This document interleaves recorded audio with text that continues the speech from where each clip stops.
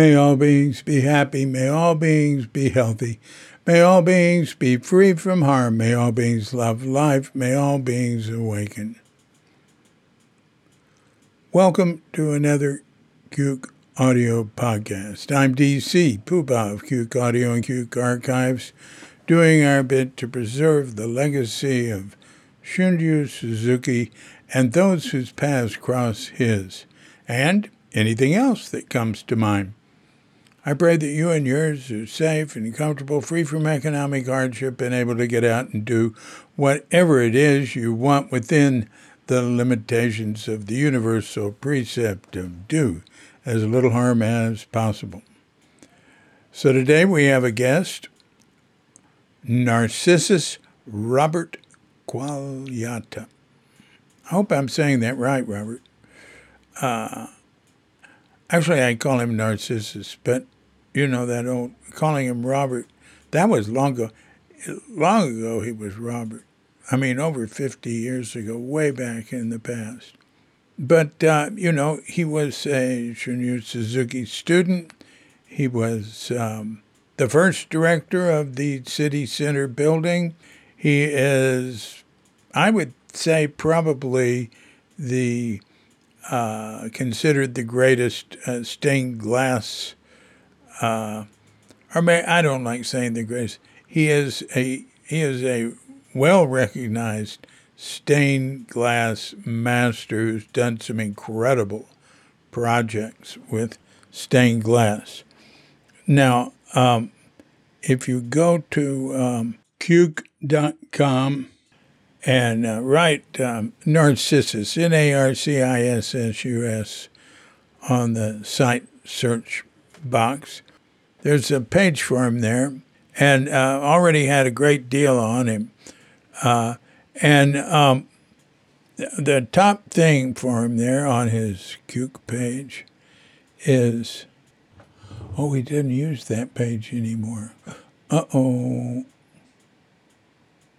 Okay. I fixed it. I went to his website and, I went to the page for Quagliata on Cuke.com and I clicked on his website that I had there, and it was no longer his website. And then I went and found what is his website, narcissusquagliata.com, NARCISSUSQUAGLIATA.com. Yeah, it's impressive. And you can learn a lot about him there and see incredible stained glass work he's done. Now, you can see some of his work also on his Cuke page, but the work you can see at his website is, it's leaps and bounds beyond that in terms of presentation. I was just looking at Amazon.com at his books. He's got a book coming out in March called Finding Your Own Voice Out. No, it's Finding Your Own Voice, and it will be out by the end of March. And but I'm looking on Amazon. He's got this book of poems called Mutant, Poems, Sketches, New Works, 1968 to 2018. English, Italian, and Spanish editions. Of course, it's got color images in it. So it's $42, marked down from $50. Then there's William Morris, Glass, Artifact, and Art, which he co-authored with Henry Goldsaller. That's another beautiful book. Then there's a book about his work called Narcissus Quagliata, Archetypes and Visions in Light and Glass. And then there's Narcissus Quagliata, Painting with Light, Italian edition, by Hector Borel, Hector Rivero. Then there's a book by him here. I'm just reading with this. Stained Glass from Mind to Light, an inquiry into the nature of the medium. Gateways to Dreaming. The Dome of Light. Now that's this fantastic work he did in Taiwan. A Gateway to Dreaming, a tour and the story of the Formosa Boulevard station at Kaohsiung. He did this massive ceiling in the station, I think a train station in Kaohsiung, a big city in Taiwan. And then there's Narcissus Quagliata, Light Fusions, Gateway into the Night, and other works. But it's not by him. So he's got books by him and about him. Yeah, pretty impressive. So let's give Narcissus Quagliata a call and see what he has to say. But first, let's have our pause to meditate. So when you hear the bell, hit pause if you have such a mind and meditate or whatever for as long as you wish. And when you're in the right state of mind, hit unpause. And we'll be here to hit the bell to end the meditation or whatever, and we'll give Narcissus Robert Quagliata a call.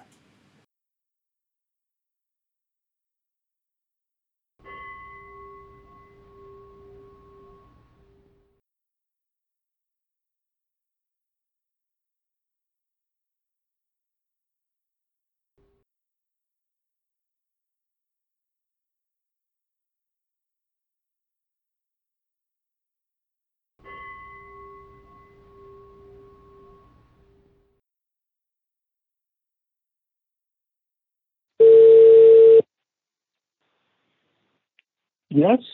We connected. We did. Wow. Where are you, in Bali? Yeah. Good to hear from you. Yeah, good to hear your voice. And you're in Mexico. Where in Mexico? I'm in a place called Valle de Bravo, which is it's in the mountains. My house is looking on over a lake 2 hours west of Mexico City. I have a very beautiful house on a ridge with a very big view. It's wonderful here. I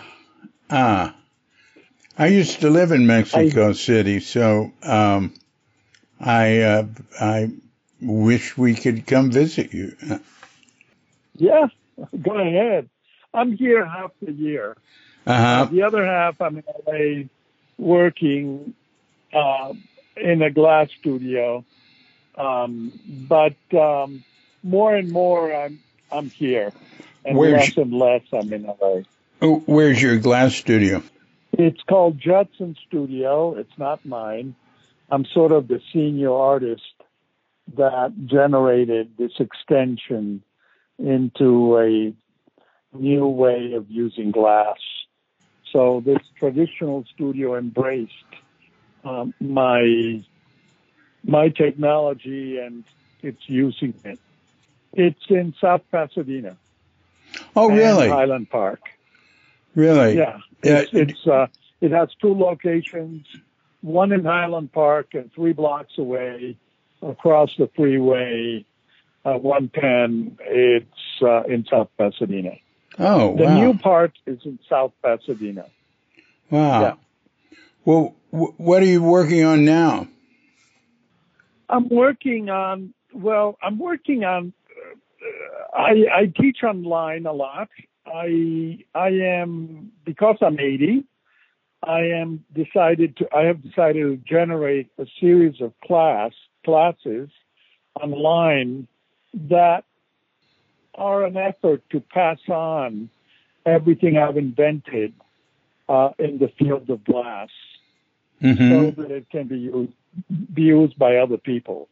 I learned all this stuff because of massive investment that I received from companies and the chance to do large architectural projects.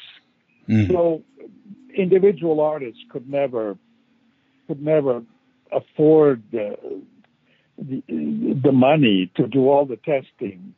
So what I'm doing is essentially I'm packaging all the knowledge that I have on generating images with the glass, not on the glass, with the glass in the kilns, and I am creating a language and a syntax.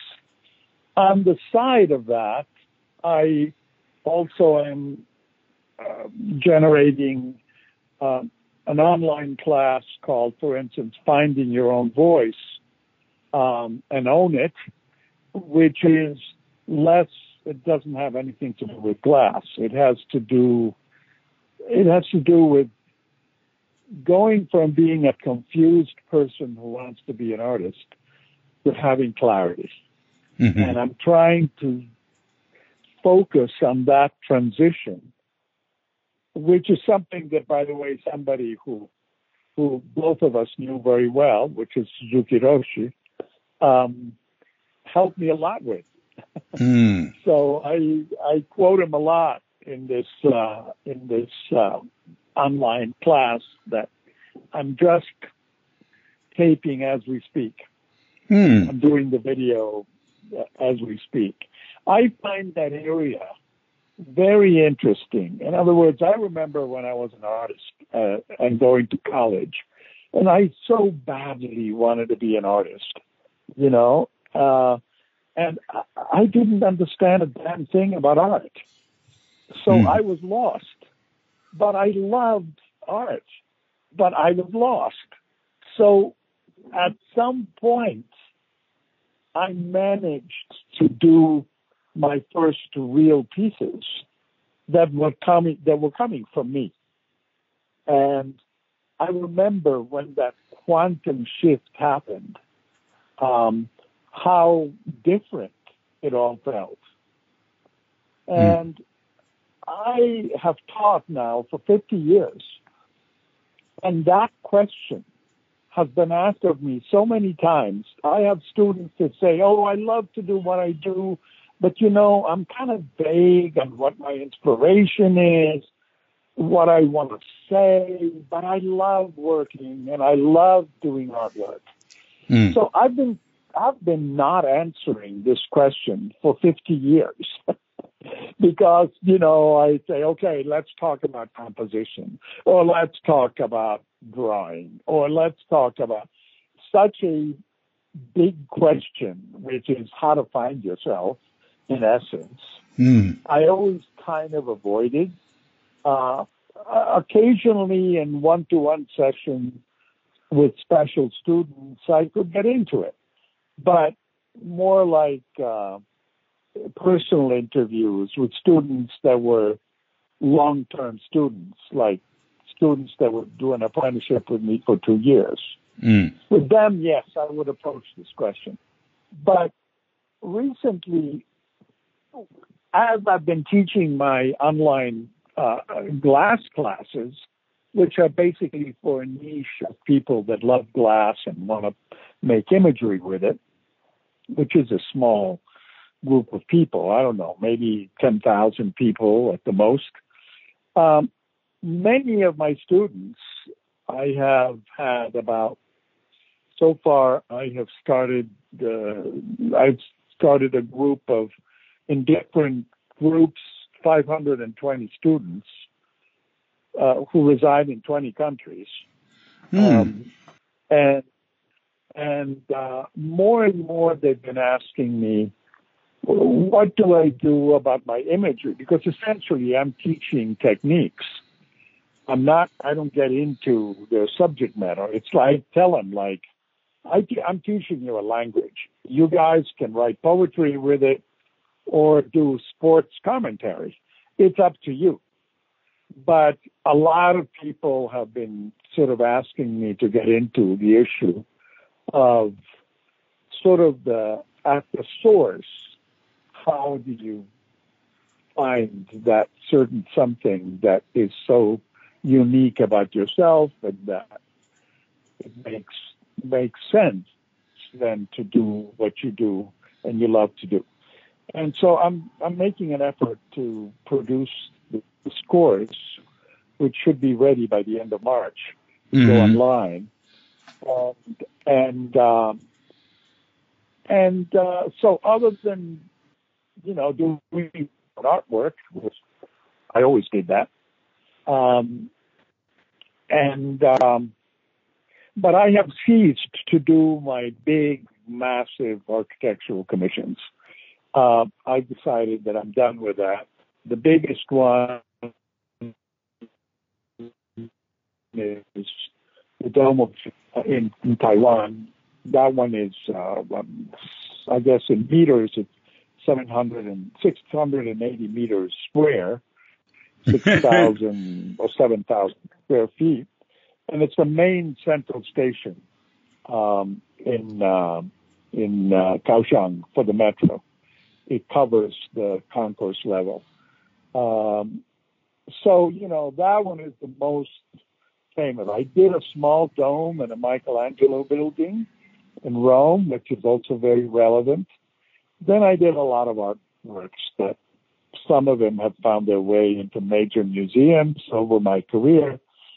But I thought we were going to talk about Suzuki Roshi.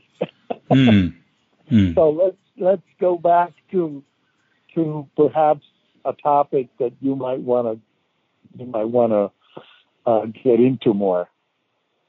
Well, yeah, I'd like to hear it all. That's really great. What I can tell you is, the relationship that, having studied with Suzuki Roshi and having been a Zen student for 6 years with him before he died, and then that very intimate period that he forced me into being the director of the building for about 6 to 8 months. It must have been somewhere that period. Something I resisted with all my body and soul, but he simply would not accept no for an answer.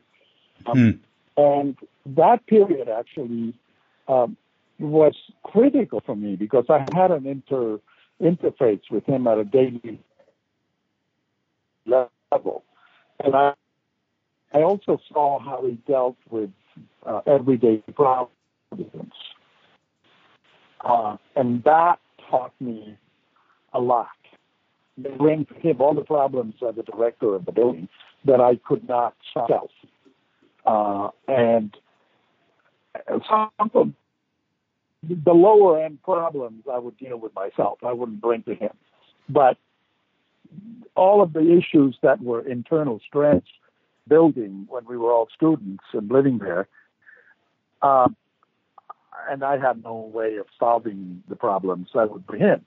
And I would see how he would deal with it, with the issues. That taught me a lot. Well, what sort of problem? Also, another issue that I remember one. I mean, there were many, but I remember one. For instance, you remember that we had a whole lot of, I don't know if you're one of them, but a lot of people jobs building BART. Yeah. The Bay Area Rapid Transit. And those people that were doing heavy lifting and doing that on the construction sites did not want to be vegetarians. I mean, the kitchen was vegetarian. Yeah. And they wanted to cook their meat and their turkeys and, in the back kitchen. Yeah. And there was a lot of stress because the purist students they thought that was a violation of the spirit of the place and the practice. And though, hey, I'm the diet that I'm eating here, I don't perform. That's just one of them. Um, Another one would be. Well, wait a minute. What was the solution? The solution was no solution. He said, we are a vegetarian community, but we accept exceptions. Mm-hmm. We are not rigid. Mm-hmm. We understand the issues of these people. We're not going to judge them. So our official, I mean, I'm drawing memories from 50 years ago, but I remember that he basically did not get on a big moral thing about eating meat at all. He recognized the need to keep it under wraps because a lot of the majority of members of the community did not, were very in line with the vegetarian outlook. But he also said, hey, we've got to cover the needs of these people. And so just figure out the mechanics so that they do it discreetly, and let's not give an ideological solution to the problem. Typical his, huh? Yeah. I mean, sort of like not trying to become dogmatic, keeping the spirit of what he wanted to keep going, and at the same time being realistic as to what people needed to do to survive. Yeah. So, and I had a long list of problems like that. The only other one I remember that there were two that I remember that were funny. Well, one was when unmarried couples wanted to live in the same room in the building. And I quite honestly don't remember what his solution was so far in the past. Well, it was allowed. It was allowed, yes, it was allowed. And the other one, the only other one was was little things like he was very nervous when Tatsugami Roshi was about to come. And he was very nervous. He was like, I've never had seen him so nervous. So he was very, very asking me all the details of what, telling me details of what he wanted the ceremonies to be and what everybody's attire was to be. And, at a certain point, he said, you think you could wear some ropes? And I'll never forget it because I exploded laughing. I said, you must joke. You must be joking. Me and robes? And he looked at me and he saw how comic I thought it was, that he started laughing too. And he said, yeah, okay. I said, look, I'll wear a black turtleneck and a gray suit for the big ceremony and I'll be fine. But I remember he was nervous. He had to keep up appearances with the people from his own back home. Yeah. And given that we were irregular in probably every aspect, yeah, that was the moment of stress. Mm. But when I laughed, when he made that suggestion, I started imitating the way priests settle their robes and get settled and all that. And I said, you really want me to do this? And he started laughing, sort of like, he said, I get it. Let's not go there. Mm. But, over that period is a period in which I assimilated material and I assimilated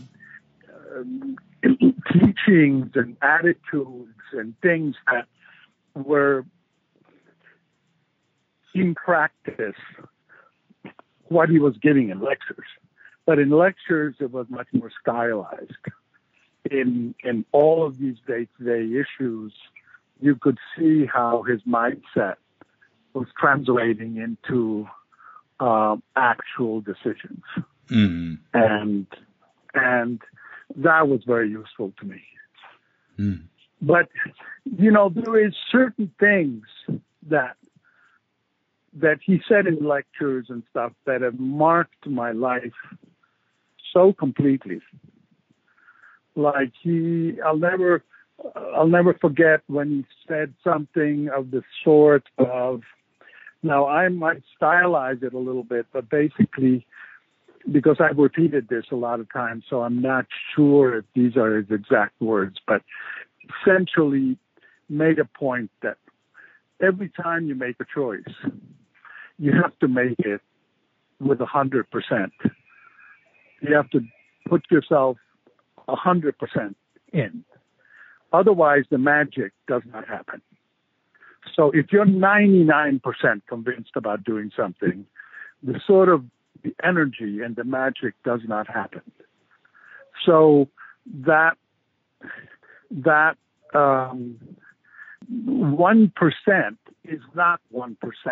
It's a infinite space between investing your heart and all of yourself, as opposed to sort of investing.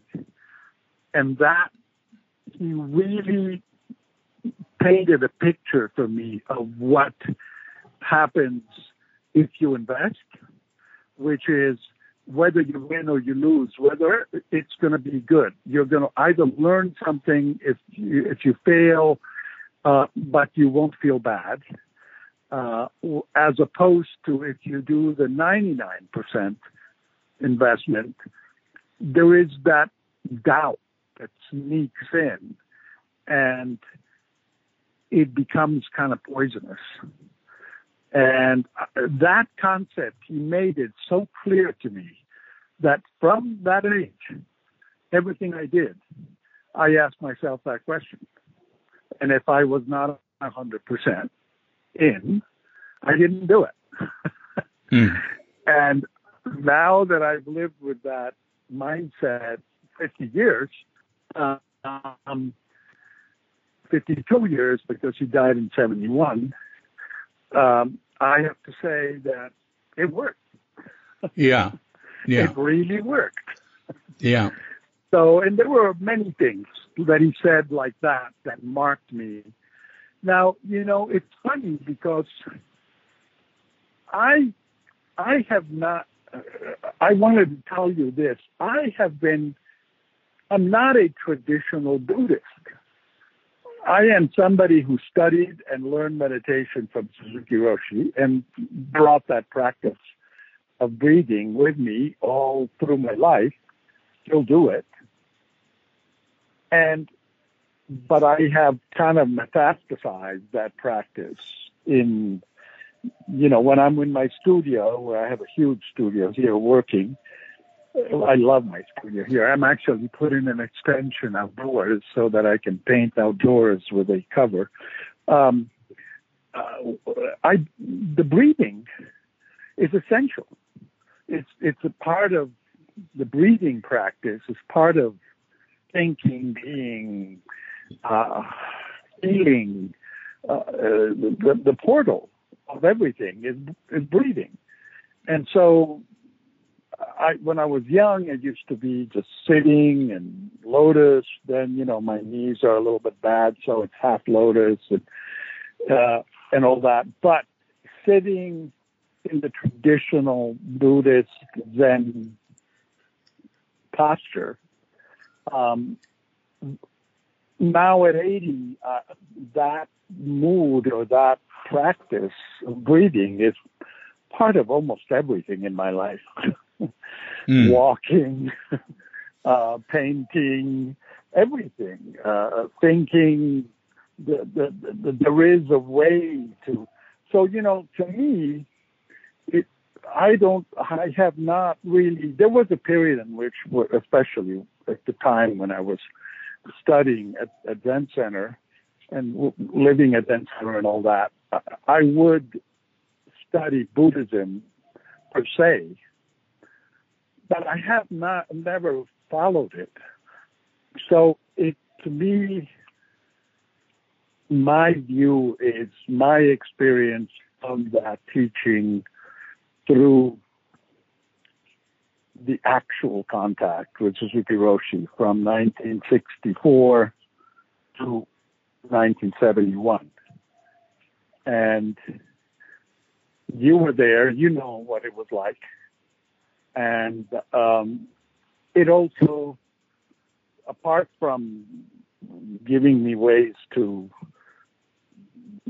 make decisions in my career and my personality, but it also helped me readjust all of my profound neurosis that I came out of when I left Europe, because I left Europe because my family was insane and I couldn't take it. You know, I was born and raised in Rome, and my mother was a Jungian analyst and my father was an architect, both very talented people, but they made a life that was a family that was a hell to live in. And I left at 19. My father gave me $1,000. I got on a boat and I was on my own. You know, it's like that was it. And I went from Naples to New York to California, San Francisco, and I made my life there. What year did you leave Italy? I left Italy. I left Naples on November of 1961. Oh. I got on a bus to go to San Francisco from New York, Port Authority terminal. I know when, because of the moment of the year. It was 5 minutes or 10 minutes after midnight of the new year of 1962. So it would be, you know, January 1st, the first 10 minutes of it. I got on a Greyhound from Port Authority to the station on 6th Street and Market, wherever the Greyhound station was then. So so I arrived in 1962. My first contact with Zen Center was when Suzuki Roshi came and gave a lecture to the Art Institute, sponsored by Robert Gove. Yeah. And I remember just, you know, at that time, people didn't travel that much. I hadn't seen many Asian people in Rome.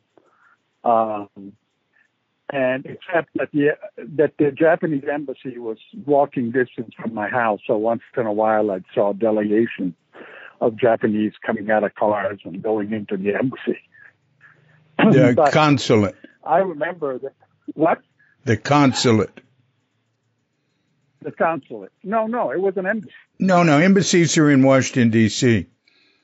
No, I'm talking about Italy. Oh, I was back in San Francisco. Oh. No, I'm talking about when I was a teenager in Rome. Oh, I see.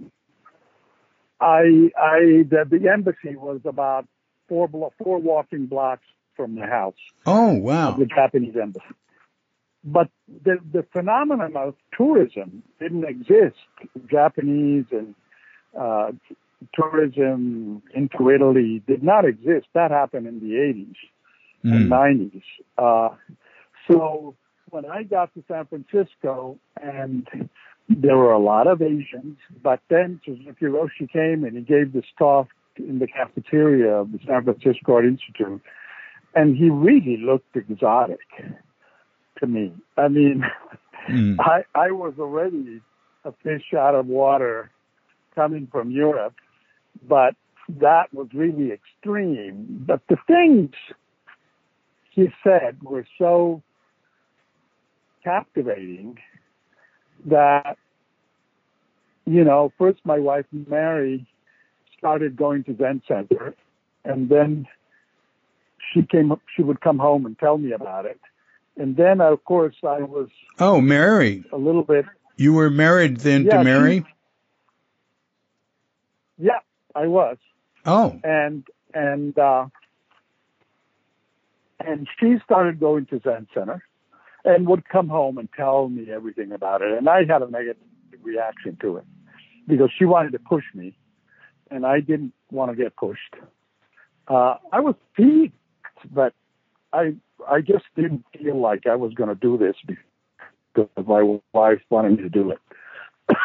So she then decided to go to Tassajara for a summer, and when she went to Tassajara, we went to Zen Center, and Katagiri Roshi taught me how to meditate, and I thought it was wonderful. So I started practice on my own, and that's how I got involved. Eventually, you know, and then I moved.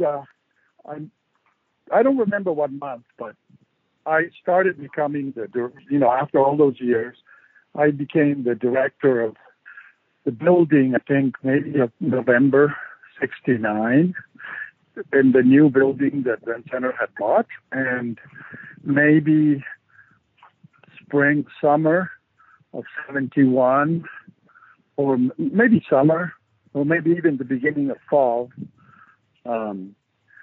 I moved to my house in Northern California that I had built. I built a house on the ocean in the wilderness with my own hands, and really, I was very anxious. I was very anxious to move there, and that's what Suzuki Roshi prevented me to do. I was going to live at Zen Center a couple of months while I was getting set up to move up there to my house, and then that's when he sent Yvonne Rand to tell me that she wanted me to be the director of the building. And I said, what? I was going to move into the wilderness and finally move into my house that took me 3 years to build in the summers. And so I postponed that for 6 to 9 months. And I think I moved maybe in 71 in September. But I know that I was in San Francisco 2 or 3 days before he passed, because I went to say goodbye to him, and Dick Baker was very kind.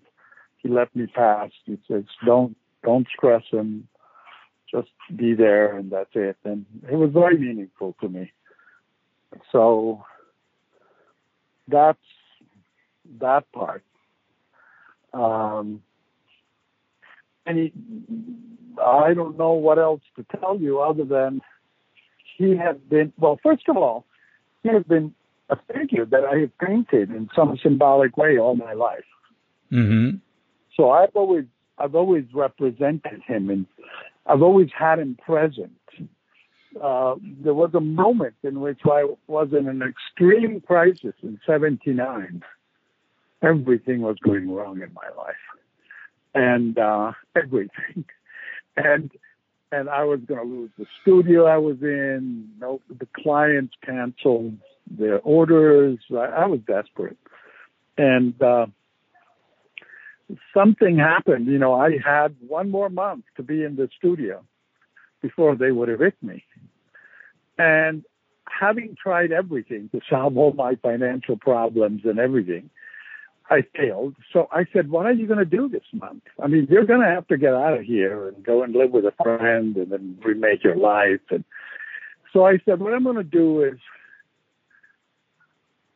what is it that you need? I said, I need to spend a little time with Suzuki Roshi. So I said, just do it.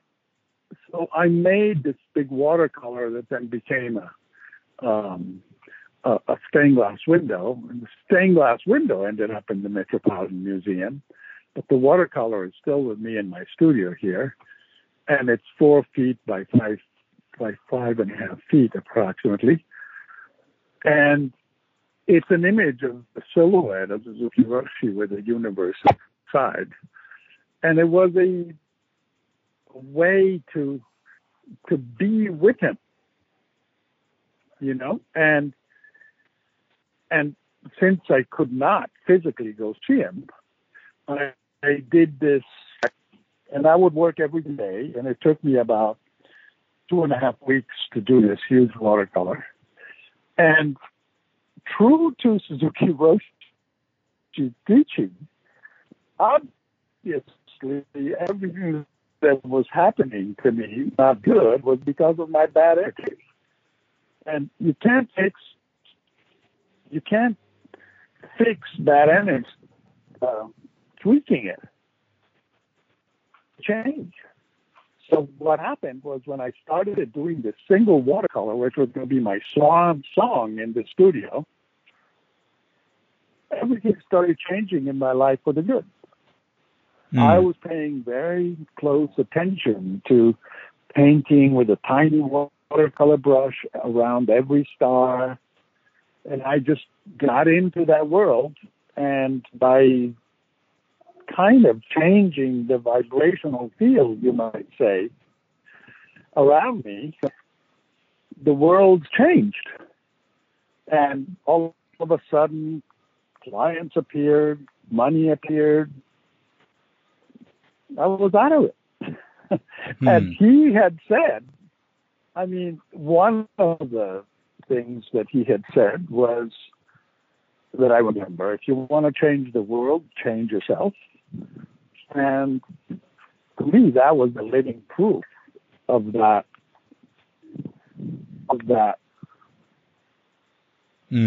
teaching.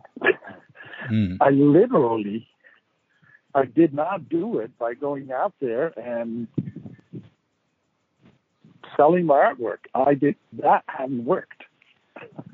But sitting in my studio and turning my attention inward to something that I loved and made sense to me actually turned my world around. So,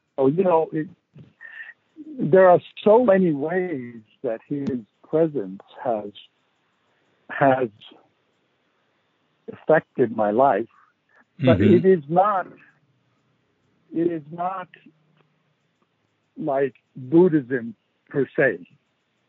It's my relationship to the practice guided by this man. When I go into a city, I don't go into the Buddhist temples.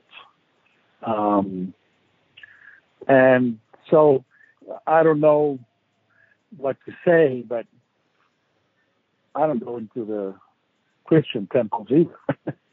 Even though, unless there's some very interesting art in both, that I might want to look at, in which case, of course, I'll go into any temple of any religion because I'm interested in the architecture and the art in those spaces. But in terms of my, how do you say it? So I don't know if this makes any sense to you, but do you have any questions? Yeah, your first stained glass work. How did you get into stained glass? And I think I know what your first stained glass pieces were. Why don't you talk about that? They're in the doorways of the Zen Center between the kitchen and the living room. Yeah, the dining room. And the dining room, yeah. Yes. That is really where I connected the dots on what Suzuki Roshi and how he affected my life, because I have to make a premise. When I went from Italy to California, all my dream was to be a painter, a good painter. Let's take a cliche, Picasso, Pollock. For me, Dali, a successful painter in that respect. When I went from Naples to New York and then stayed in New York a month and then went to San Francisco from there, I went to the museum modern art, and there was an exhibition, probably the last exhibition of stained glass there, but it was of Marc Chagall's windows for the Jerusalem, for a site in Jerusalem. So they made them in France, these windows, sent them to New York to be shown in the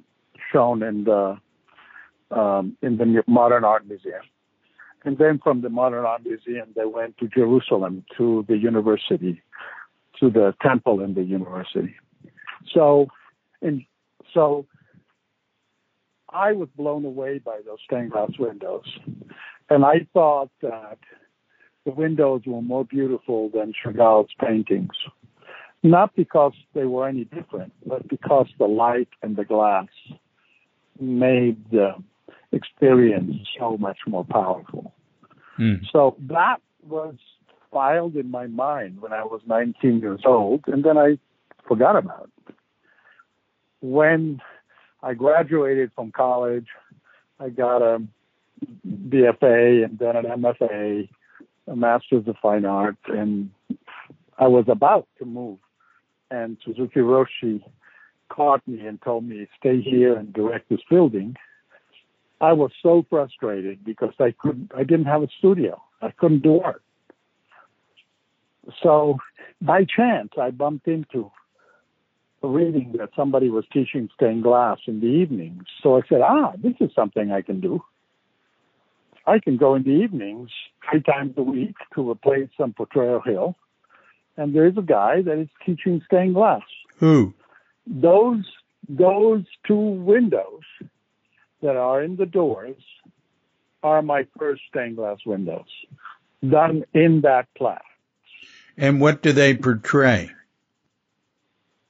The hands of Suzuki Roshi joined and the hands of Katagiri Sensei joined in Gasho, and I also incorporated the defect that into the ones of Suzuki Roshi. He had a finger that he couldn't bend. Yeah. So I portrayed that too. And Suzuki Roshi thought it was funny. And I showed it to him. And he said, you actually put your finger as part of the... I said, yes, I did.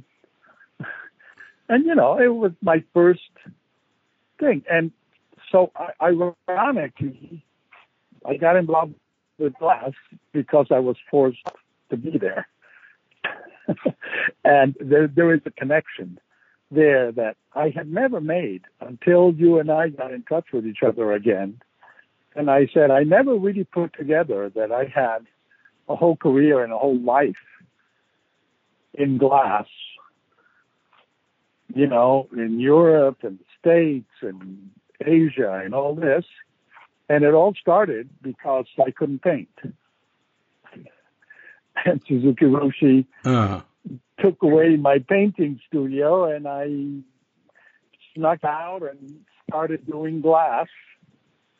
And that then had a logic of its own. So the city center has on the swinging doors going to and from the kitchen to the dining room with a living sort of area in the back. One of them has Suzuki, one of them has Katagiri. Then if you go out into the hall, at the end of the hall, there's a sort of altar, which is, I don't know what altar that is, the hall altar, the kitchen altar, or maybe it's the kitchen altar. And above there was a yes, I can tell you about that window. That window is between the kitchen and the entry hallway. When you enter the building, you can see all the way down the hallway to that very bright spot. Yeah. Now, that window, I can tell you, was my first serious achievement.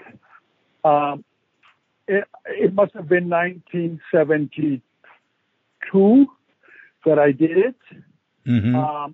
And what happened is that I realized that that spot was so well backlit. For stained glass to really shine and be beautiful, you have to get strong backlighting and a dark space in the front. Then a stained glass window will really show you its beauty. Mm. Like in dark churches, the windows are very bright, right? Mm-hmm. So I thought that was going to be a wonderful place for me to do a window. And the window is, there is a sculpture in the De Young Museum of a Buddha hand. So the image is a Buddha hand with a cloth. It's a fragment, obviously. It must have been a huge statue. And I love that hand. So I took that hand that I thought was a magnificent sculpture, and I imagined the fingers and the hand to be blue, and then on the cloth, I put some of the symbolism of traditional Buddhism. I think there is a wheel of life, or I don't have it in front of me, so there's a footprint. There's a footprint in there, which would be the footprint of the Buddha, and so I made that window and I donated. That's it. And it's still there. Huh. Yep, it sure is. I'm sure that the people at the center have no clue as to the value of the piece. That's okay. Well, I was the work leader. Or the other two. Yeah, I was the work leader then. And yeah, we didn't know the value of it. There was more. There was more than that. There were 2 or 3 large pieces. Yeah, one went to Tassajara, but it burnt down with the fire at Tassajara. Right, and one went over to the 340-page building, like 2 buildings down, and is in the entrance hall there. Right? It was the dawn of my career as an artist, as a glass artist. Yeah. So those pieces I'm very attached to. Yeah. And when you were in Italy and when you were young, growing up, before you came to Zen Center, what sort of sense did you have of like spiritual practice, or how comfortable were you with knowing what it's all about and that sort of thing? Did you feel any calling or anything like that, and if so, was it mainly the solution? Was it directed toward art primarily? Well, primarily directed toward art, but I always had a streak when I was young, I have to say, when I was young before I came to the States, of a kind of meditative, spiritual space. Mm-hmm. Now, if you are in Rome, that space, you can find it in a physical environment. It would be very early churches from the 500s after Christ. There is a few even before medieval, small churches that I used to like and visit, and they're very simple. You could say that they're very Zen in a way. They were not richly decorated. They were very severe. You might not severe in terms of harsh, but they were simple spiritual environments with gardens. And I used to, by instinct, love being in those spaces. But, the Catholic Church in Rome is like you're at the center of the most Baroque and most rich. I don't think of the Vatican or the Vatican extensions into the reality of being a Roman as anything spiritual. It's very powerful, and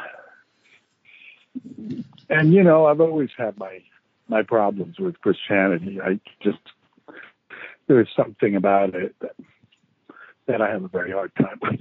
Mm-hmm. Not the teachings per se, but my God, the history of Christianity is a bloodbath, and the history of greed go hand in hand. So, even though yes, there is definitely something there, and especially in the art, there is something to be said to the art of the Middle Ages, where some of the figures of Christ were magnificently ascetic, and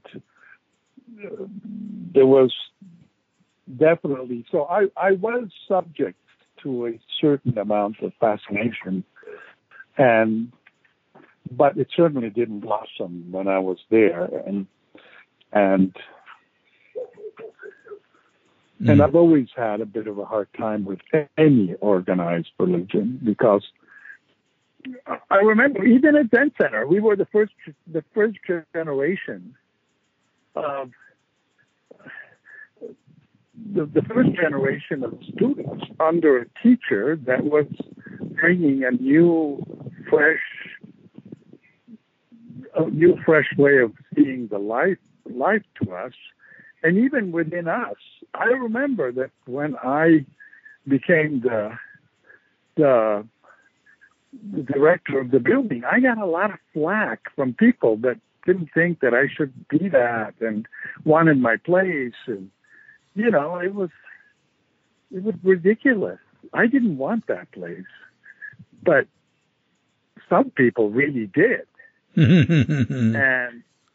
and therefore, you know, that the beginnings of the mixing of spirituality with personal ambition was already there.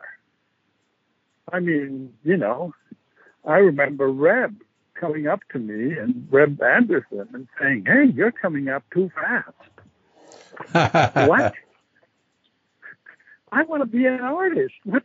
This is a terrible thing. What are you giving me this thing, this attitude? You know, so to me, it was already, I could see the makings of an institution, and all institutions are institutions. That's right. Occasionally, and occasionally within the institutions, there are wonderful people that emerge and manage to go beyond the institution because they have a vision and a calling. That's right. But other times, an institution is an institution. You know, you're a bishop, you're a cardinal, you could even become pope one day, you know, if you're in the Catholic Church, or, you know, or Monsignor, or whatever. I mean, that's the same thing. The funny thing about it is that I had never seen Suzuki Roshi in that worried loop until he was waiting for Tatsugami. And I think that visit from Tatsugami must have created a lot of stress on him. Yeah. Because it brought him back all of the power struggles of Japan, and who was who and who has power, and all that stuff that ultimately he did not really care much about, because he was spending his time with a bunch of Americans who were getting up at 5 a.m. and sitting Zazen. Yeah. And, you know, and they were everybody from Tommy Dorsey to you, to me, to what's his name? The guy who started Apple. Steve Jobs.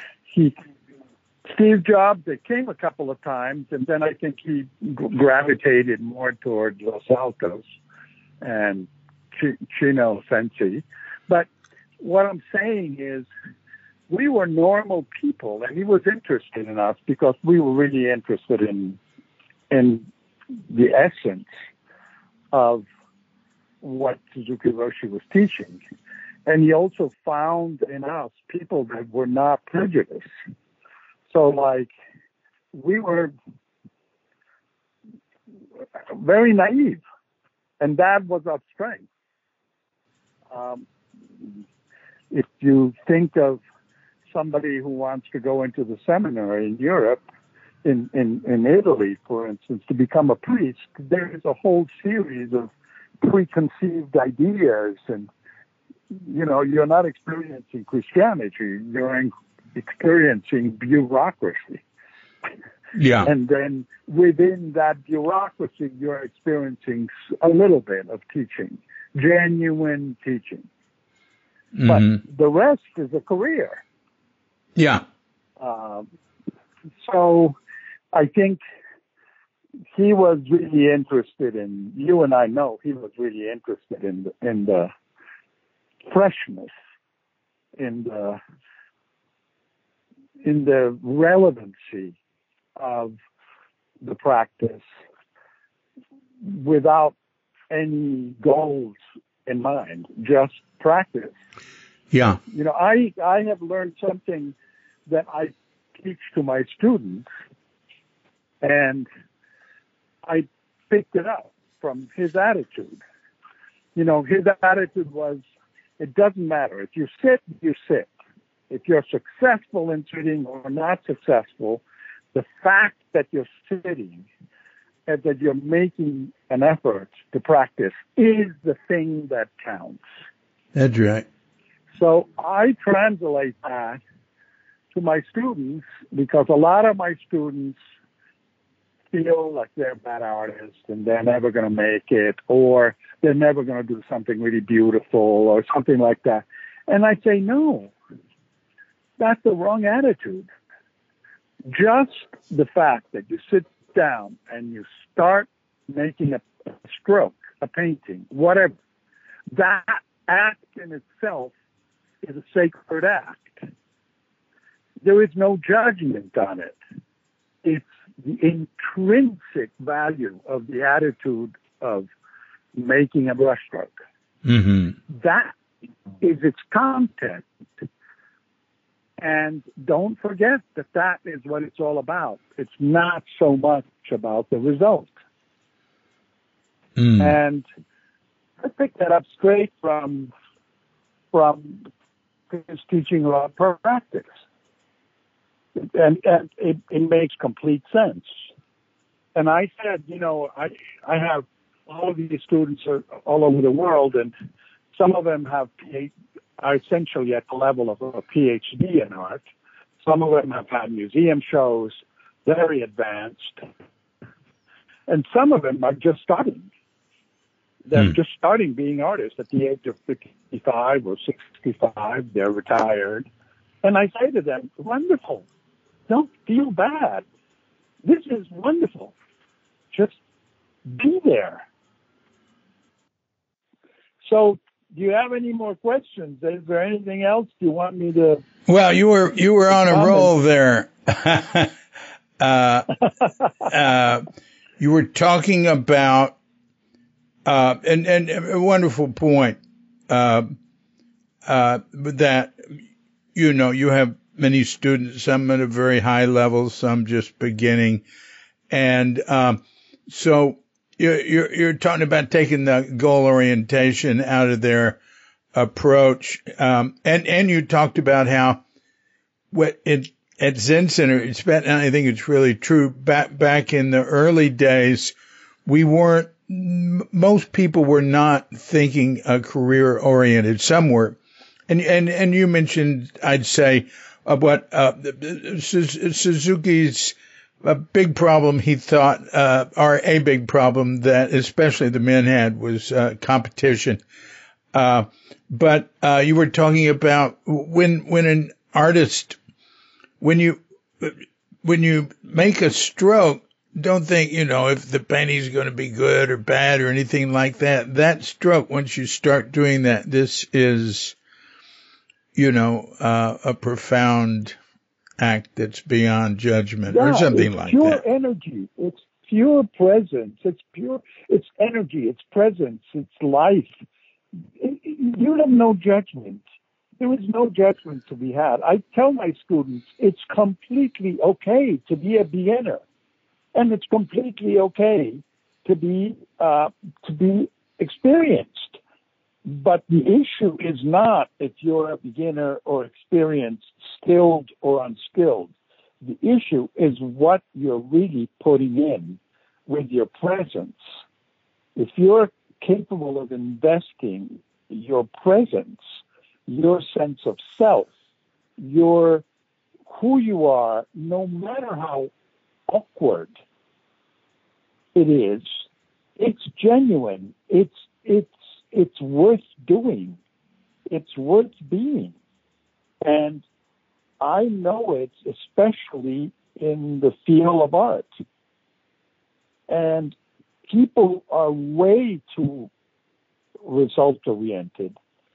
And the best results, when you look back at the history of art, it's obvious that the people that made masterpieces were totally not there to make a masterpiece. They were there to have an experience, which is an entirely different attitude. And then that experience was so well done that,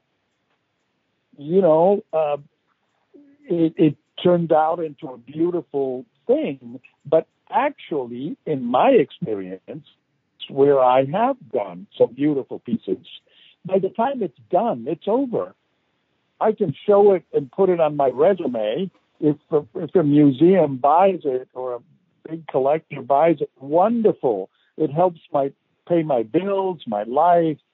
It all keeps the mill turning. But once that experience is finished of the making, for me, the thing is dead.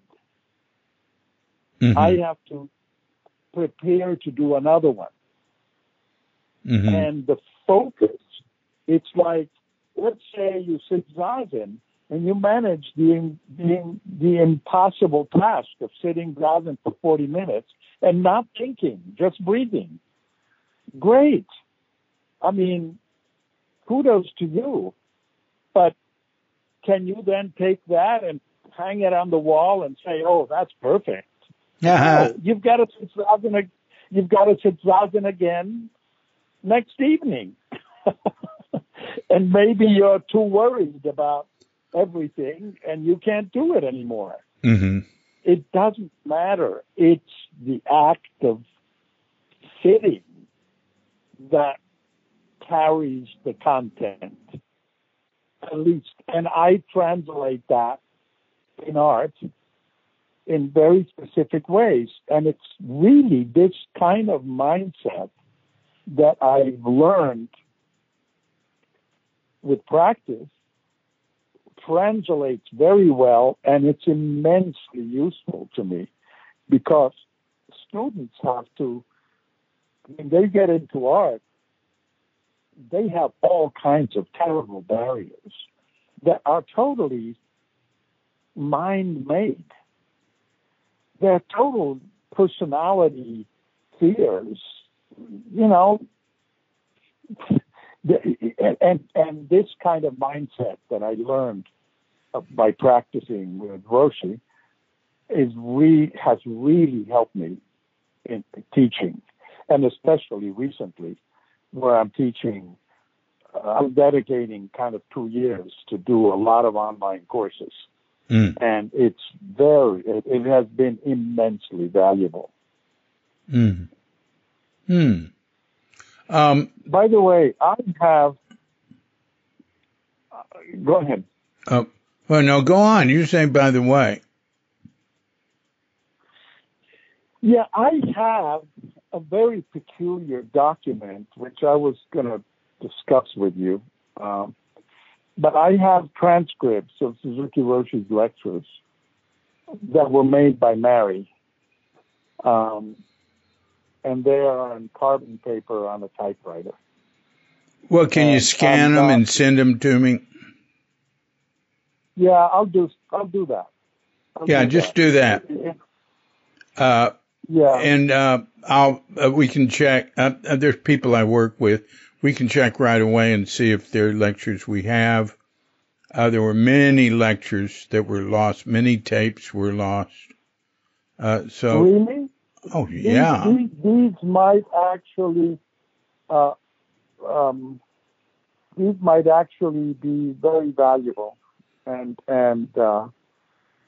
I've always had a difficult time thinking that I should go to Zen Center. I don't know. It's like I'll send you some.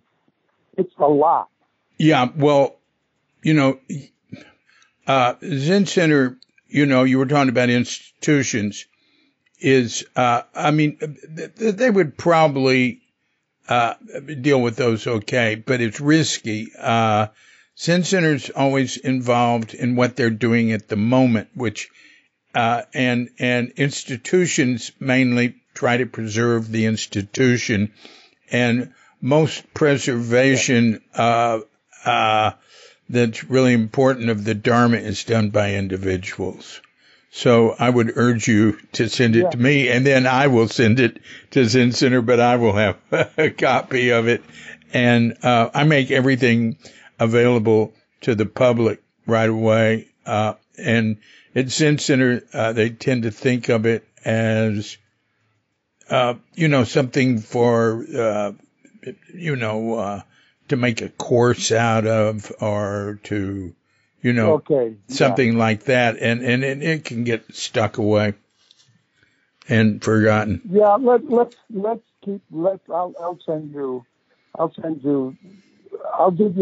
I'll start having a flow of energy between us on this topic, but there is a lot of material. Well, I'm very interested in it. If you want to take it to a place and have it, like if there's the Kinko's, the equivalent of that, there, a photocopy place, I'd be happy to pay for it. No, it's not a question of money. Let me get organized. What I might want to do is I might want to number the pages with a pencil.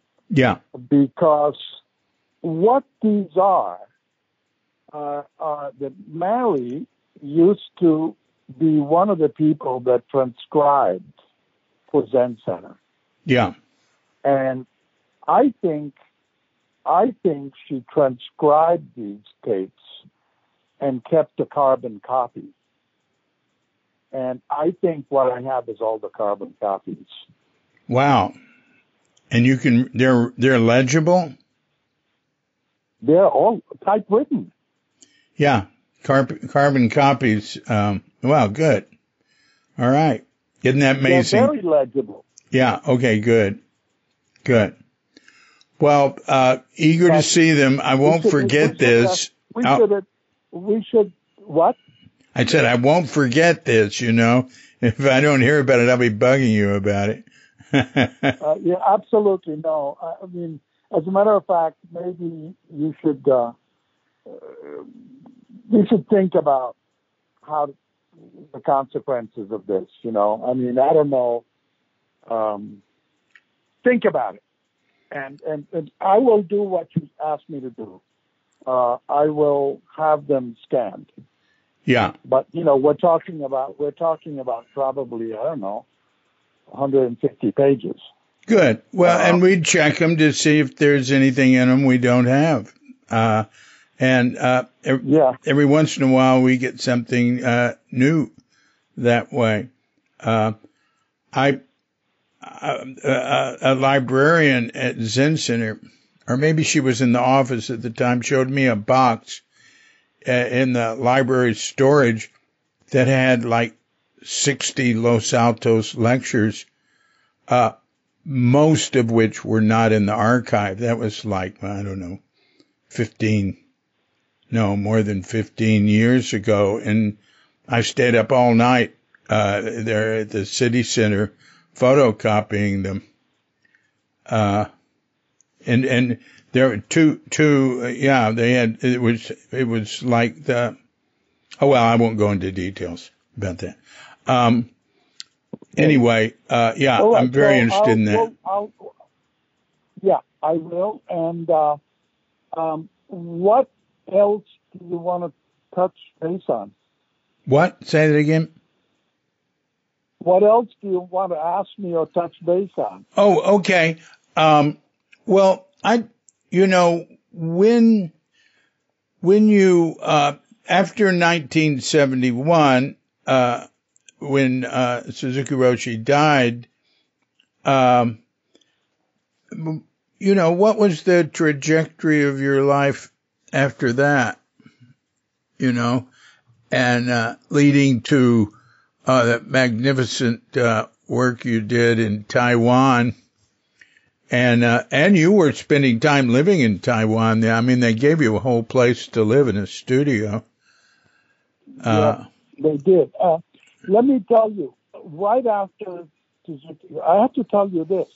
I did teach meditation for a little bit in this Redwoods Monastery that was near me in Northern California.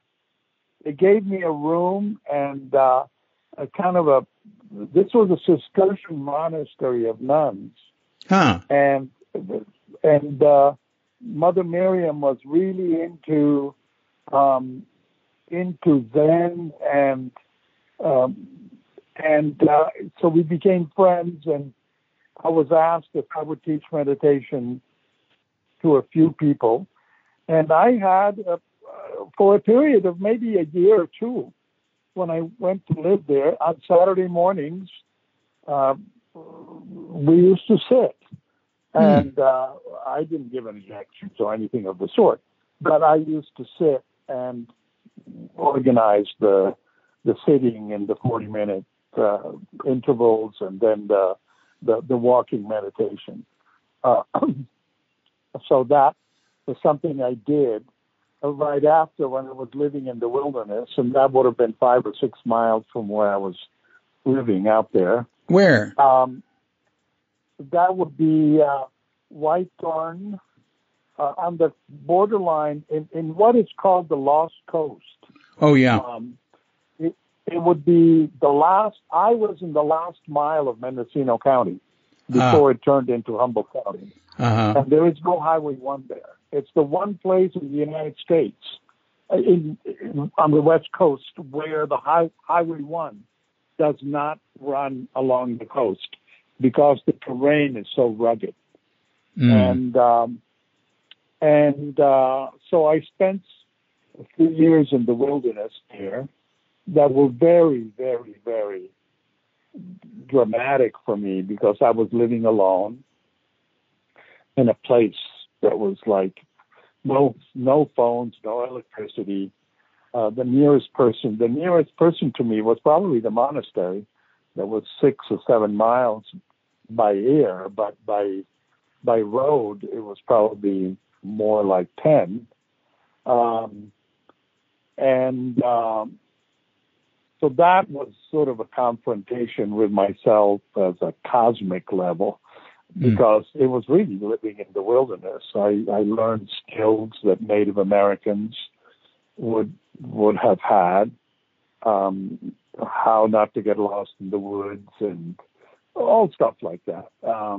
But the one thing that really changed my life living out there was experiencing the sky without a city at night with no moon. It was like unreal. I mean, it in the darkness, the cosmos looks amazing. You can actually, if you spend enough time looking at it, you can actually feel the three-dimensional disk of the galaxy if you spend a couple of hours. and just look at it, you actually can experience the Milky Way as a dish, and you can sort of see looking southward the center. Where would the center of the galaxy be, which is a little bit more luminous, and then you see the branch, and it's amazing. And that kind of changed my sense of what life is about.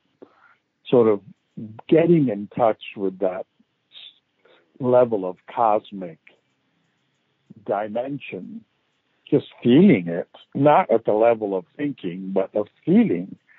The moon coming up and the sun going down and an eclipse. All of this became not something theoretical. You could actually see the balls in the sky and feel how it's like you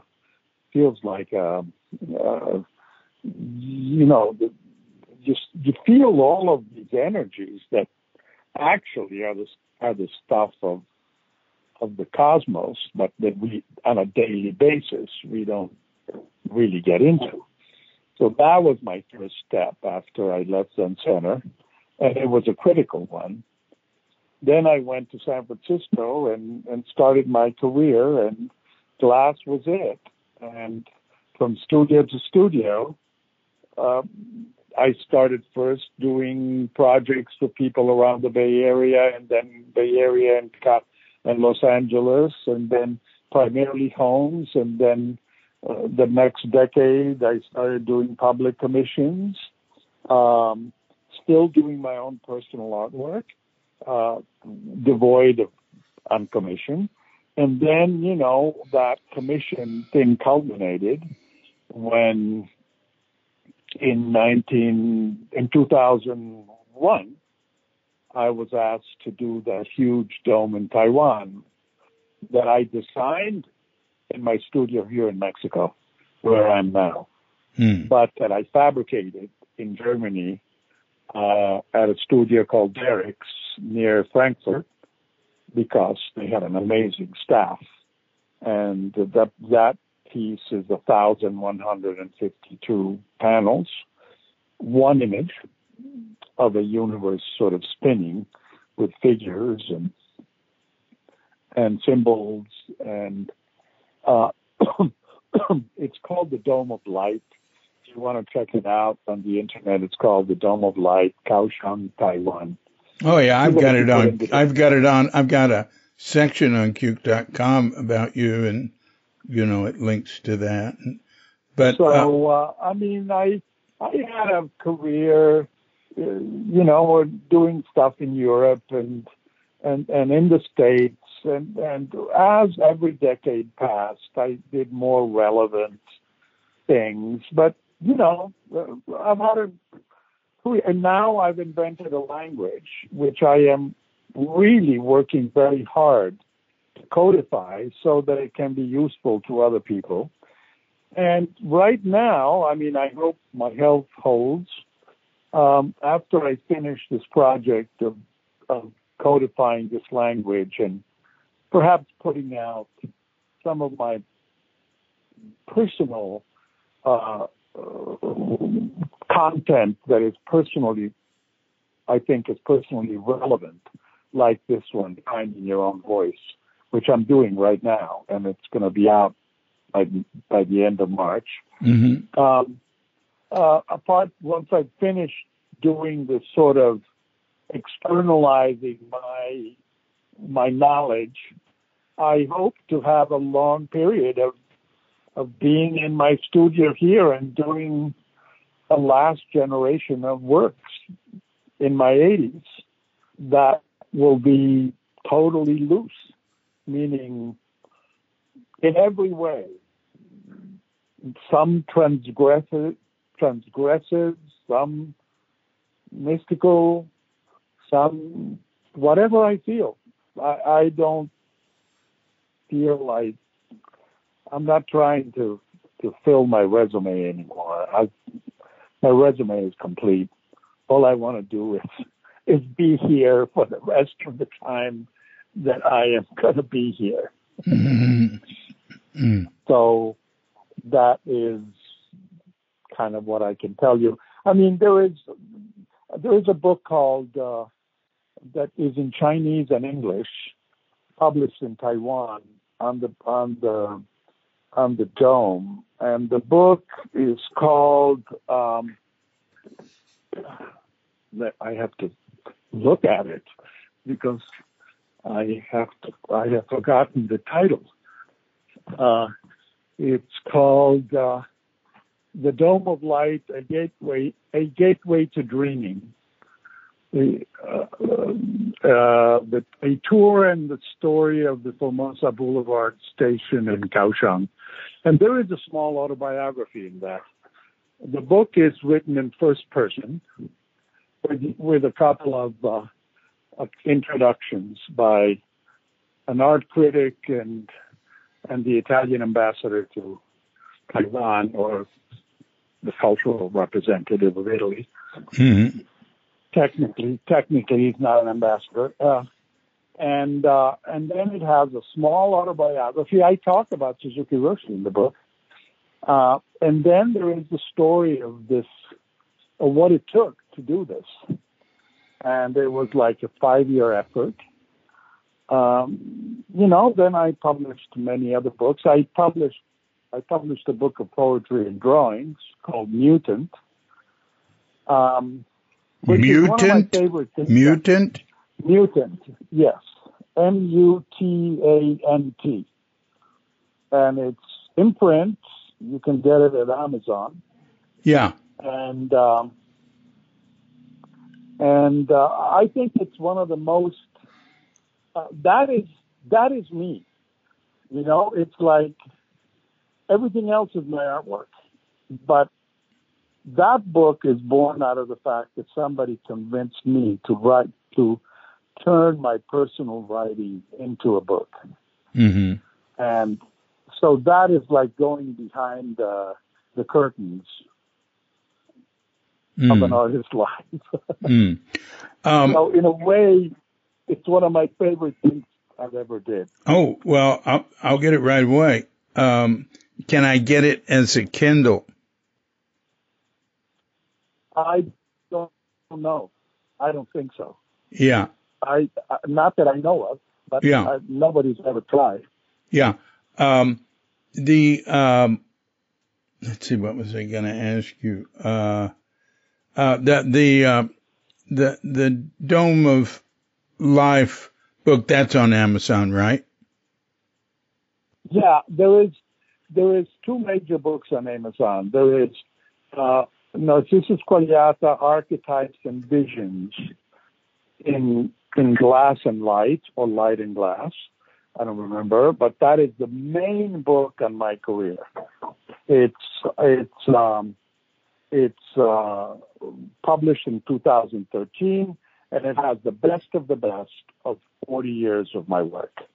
Oh. Then in 2019, I published Mutant. Through the same publishing house, and in 2021, in 2020, and actually in 2019, the other book, The Dome of Light: A Gateway to Dreaming, came out in Taiwan. And I was going to go to Taiwan to inaugurate it, but that was the week that everybody shut down travel, and the big event that was planned under the dome for the book was canceled because of COVID. So that is what happened there. And I was so sorry. I haven't been to Taiwan since then, but the autobiography that's in that book, can you send me a text of that? Do you have? Yeah, absolutely. Yeah, do that, would you? I have that text somewhere in my computer, and gladly I will. I will share it with you. Anything like that you can send. Well, actually, I can send you my poetry. I can send you Mutant. It's on a PDF. Oh, good. I Do will that. send you Mutant on a PDF, and I bet you I can send you my the copy of that book of the book of the Chinese and American book, The Dome of Light, A Gateway to Dreaming. Well, that'd be wonderful. Yeah, I'll send them to you that way. That way you don't have to go through all kinds of stuff. Yeah, I'll do that. Oh, The PDF of Mutant, I can do that really easily. The file, the PDF for the Chinese and American book, I might have to labor a little bit in my computer to find it, but I will. yeah. Well, that sounds great. Well, Now you tell me something about who's listening to all this, where and how many people, and how are they all tied together? well, I don't, I don't promote my podcasts. I'd say, probably a few hundred people would hear this. I don't ask people to like and share and spend time promoting or anything. But it will be, I'll send you a link to it as soon as it comes out. It'll be on YouTube, Spotify, Apple Podcasts, a bunch of places automatically. And then, I'll feature it on, my What's New blog. And, that goes to Facebook, Cuke Archives. And, I'll mention it in my private Facebook, and, it'll be mentioned on Instagram. But the main thing is it'll be it's part of the oral written history, the massive one of, what I call, Cuke Archives, doing our bit to help preserve the legacy of Shunryu Suzuki and those whose paths cross his. And so it's just, it's going to be there for people as long as we have a future, I hope, to listen to, and I'll get it transcribed, that sort of thing. All right. It will be available, when, you already have a section on Cuke.com. So it will be available in the future for people to go listen to it. Or, I don't have these podcasts transcribed yet. That's one thing I'm looking into. I have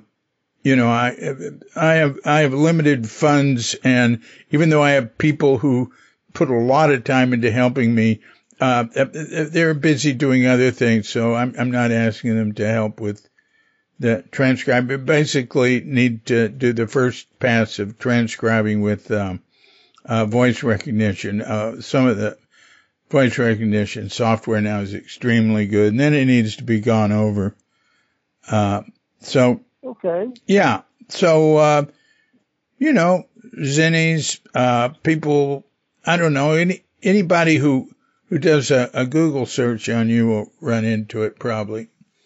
Yeah, I mean, the thing about it is that once you have it all together, I will be actually activating more of my social.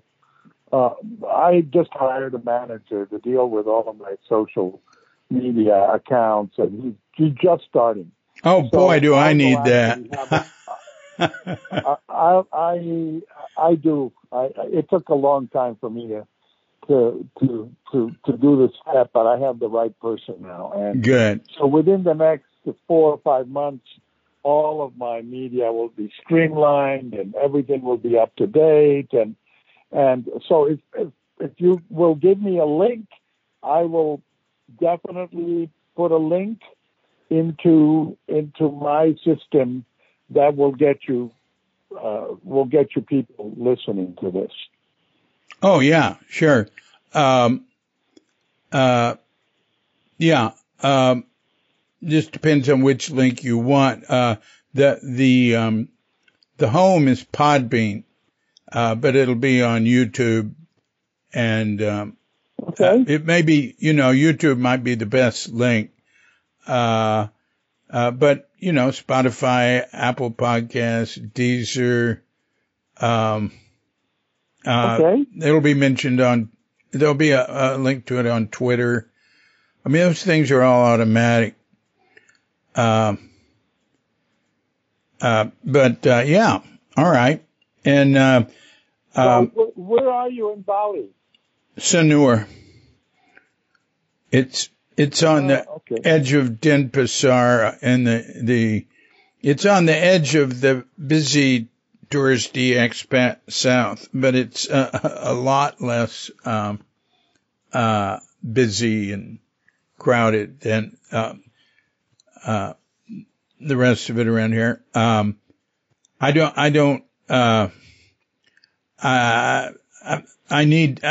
want to be near the action and near tech support and stuff like that. And I don't like getting I've lived in the country a lot, and that, then I have to drive and stuff. I don't drive anymore. I mean, I can drive. All right. But okay. Well, this is certainly a surprise. When is your audio book of his lectures going to be ready? The audio book of his lectures? Well, there's not an audio book. Oh, it's going to be a book called Tassajara Stories. All his lectures and all the audio and everything are at shunryusuzuki.com. Okay. And that's been shunryusuzuki.com's been going since about 2009, I guess. Yeah. And it just keeps being updated, and it links to there's other like Zen Center, and especially a group called Engaged Wisdom has worked on his lectures on the audio and transcripts. So it links to their versions. I don't think we link to Zen Center so much because they don't have continuity, and their links will go bad. And but Engaged Wisdom has a good collection of them. But everything we've got on shunryusuzuki.com. We don't have one version. We have every version of it that we can find of everything, right? So there might be 3 or 4 different transcripts or 3 different audio files. So it's like an archive. One of these days I'd like to make a thing of listening to some of his lectures from his voice. Yeah. That, because I have your book, I have the other books, I have almost every book that has come out on him, except for the last 2 you mentioned. Yeah, those last 2, Zen is Right Here and Zen is Right Now. Shunryu Suzuki is listed as the author and me as the editor, although it's just my collection of people's memories of what he said or things that happened with him. Yeah, but it's so good to hear your voice. Yeah, well, it's good to hear yours too, and talk about all this. And I was really pleased when you said you'd do a podcast, because I really enjoyed doing the interview I have with you on Cuke.com. And then you gave that talk at Zen Center, I don't know, 12 years ago or something. Yes, and you set it up. Yeah, from afar. Maybe was I already here in Bali when I did that? Yeah, you were, I think. But I gave 2 lectures. Yeah, so it wasn't. We're in our 10th year now. Yeah. Yeah, I haven't left. I just stay here. Yeah, My travel, wife, it becomes a little bit more complicated at our age. I assume that you're more or less my age. How old are you? I turned 78 a few days ago. Okay, so you're a little bit younger than me. Yeah. You're 2 years younger than me. Yeah.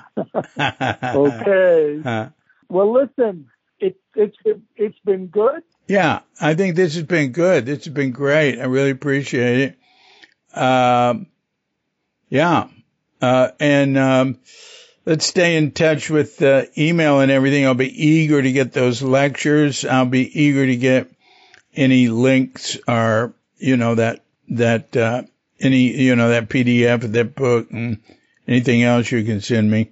Yes, I will make sure you get all this material. Okay. Okay. Okay.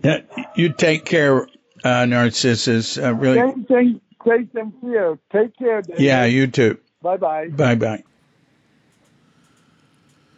So thanks a lot, Narcissus. That was really great. It was really great talking with you. I had a couple of things I wanted to say. Oh, yeah, I wanted to tell you something that happened. Back when I was work leader, and Narcissus said he had given all his original stained glass work to Zen Center. It was not only those two wonderful hand pieces that he did for the swinging doors between the kitchen and the dining room at the City Center in San Francisco. I think there were three others. And Bill Lane and I were unloading them from the van. And there was a layer of carpet between each one.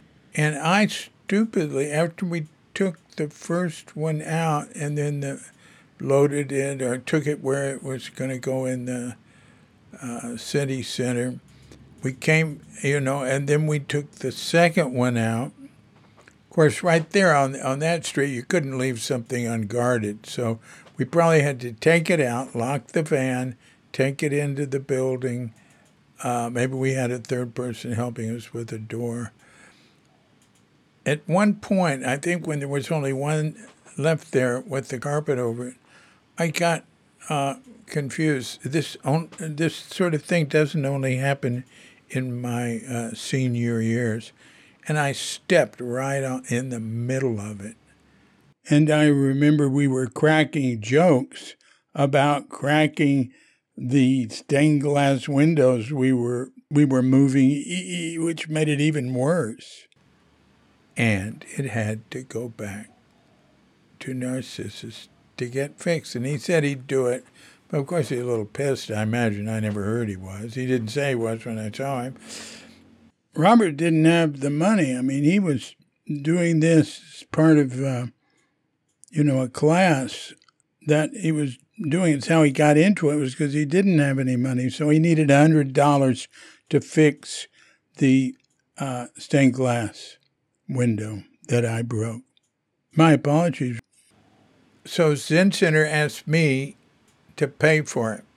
And that wasn't going to be a problem. And I had, I'd been pretty generous with my meager amount of money I had from my family with Zen Center. I really had nothing else I wanted to do with it but help start Tassajara and everything. But they wanted me to pay for that. And I thought about it and I thought, does a business ask employees to pay for damage when they're working there? No, they don't do that. But this isn't a business. This is a community.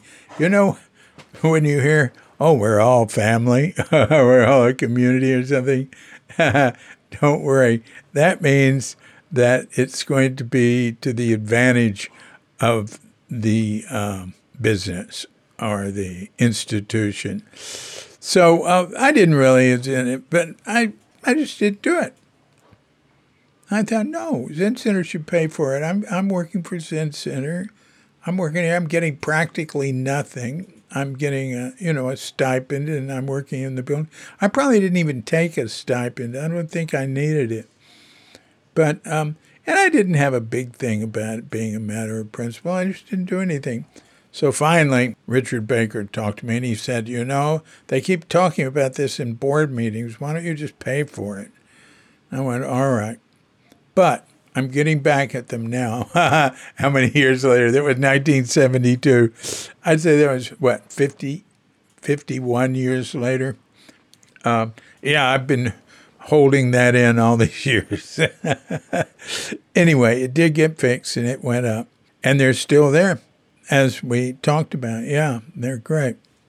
Oh, I just have to tell you, that reminds me of another thing. There was a guy who came to Green Gulch the next year when I was work leader there.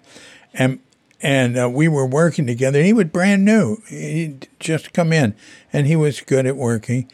And Ken Sawyer and I were fixing up bullpens to be our family units up at the end of Spring Valley.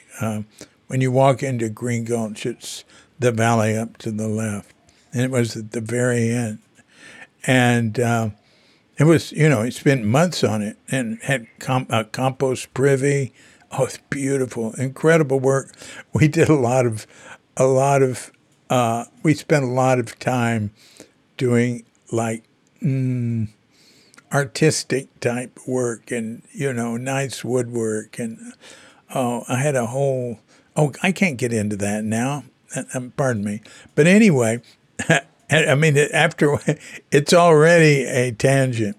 So this guest student that was there, he had a really good skill saw, and I was working on some stuff. I asked him if I could use it, and he said, yeah.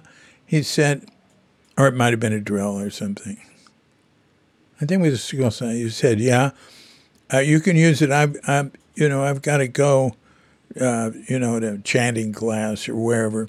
And if anything happens to it, I want you to pay for it. I said, oh, don't worry. If anything happens to it, Green Gulch will take care of it. He said, no, I want you to pay for it. He was rather headstrong.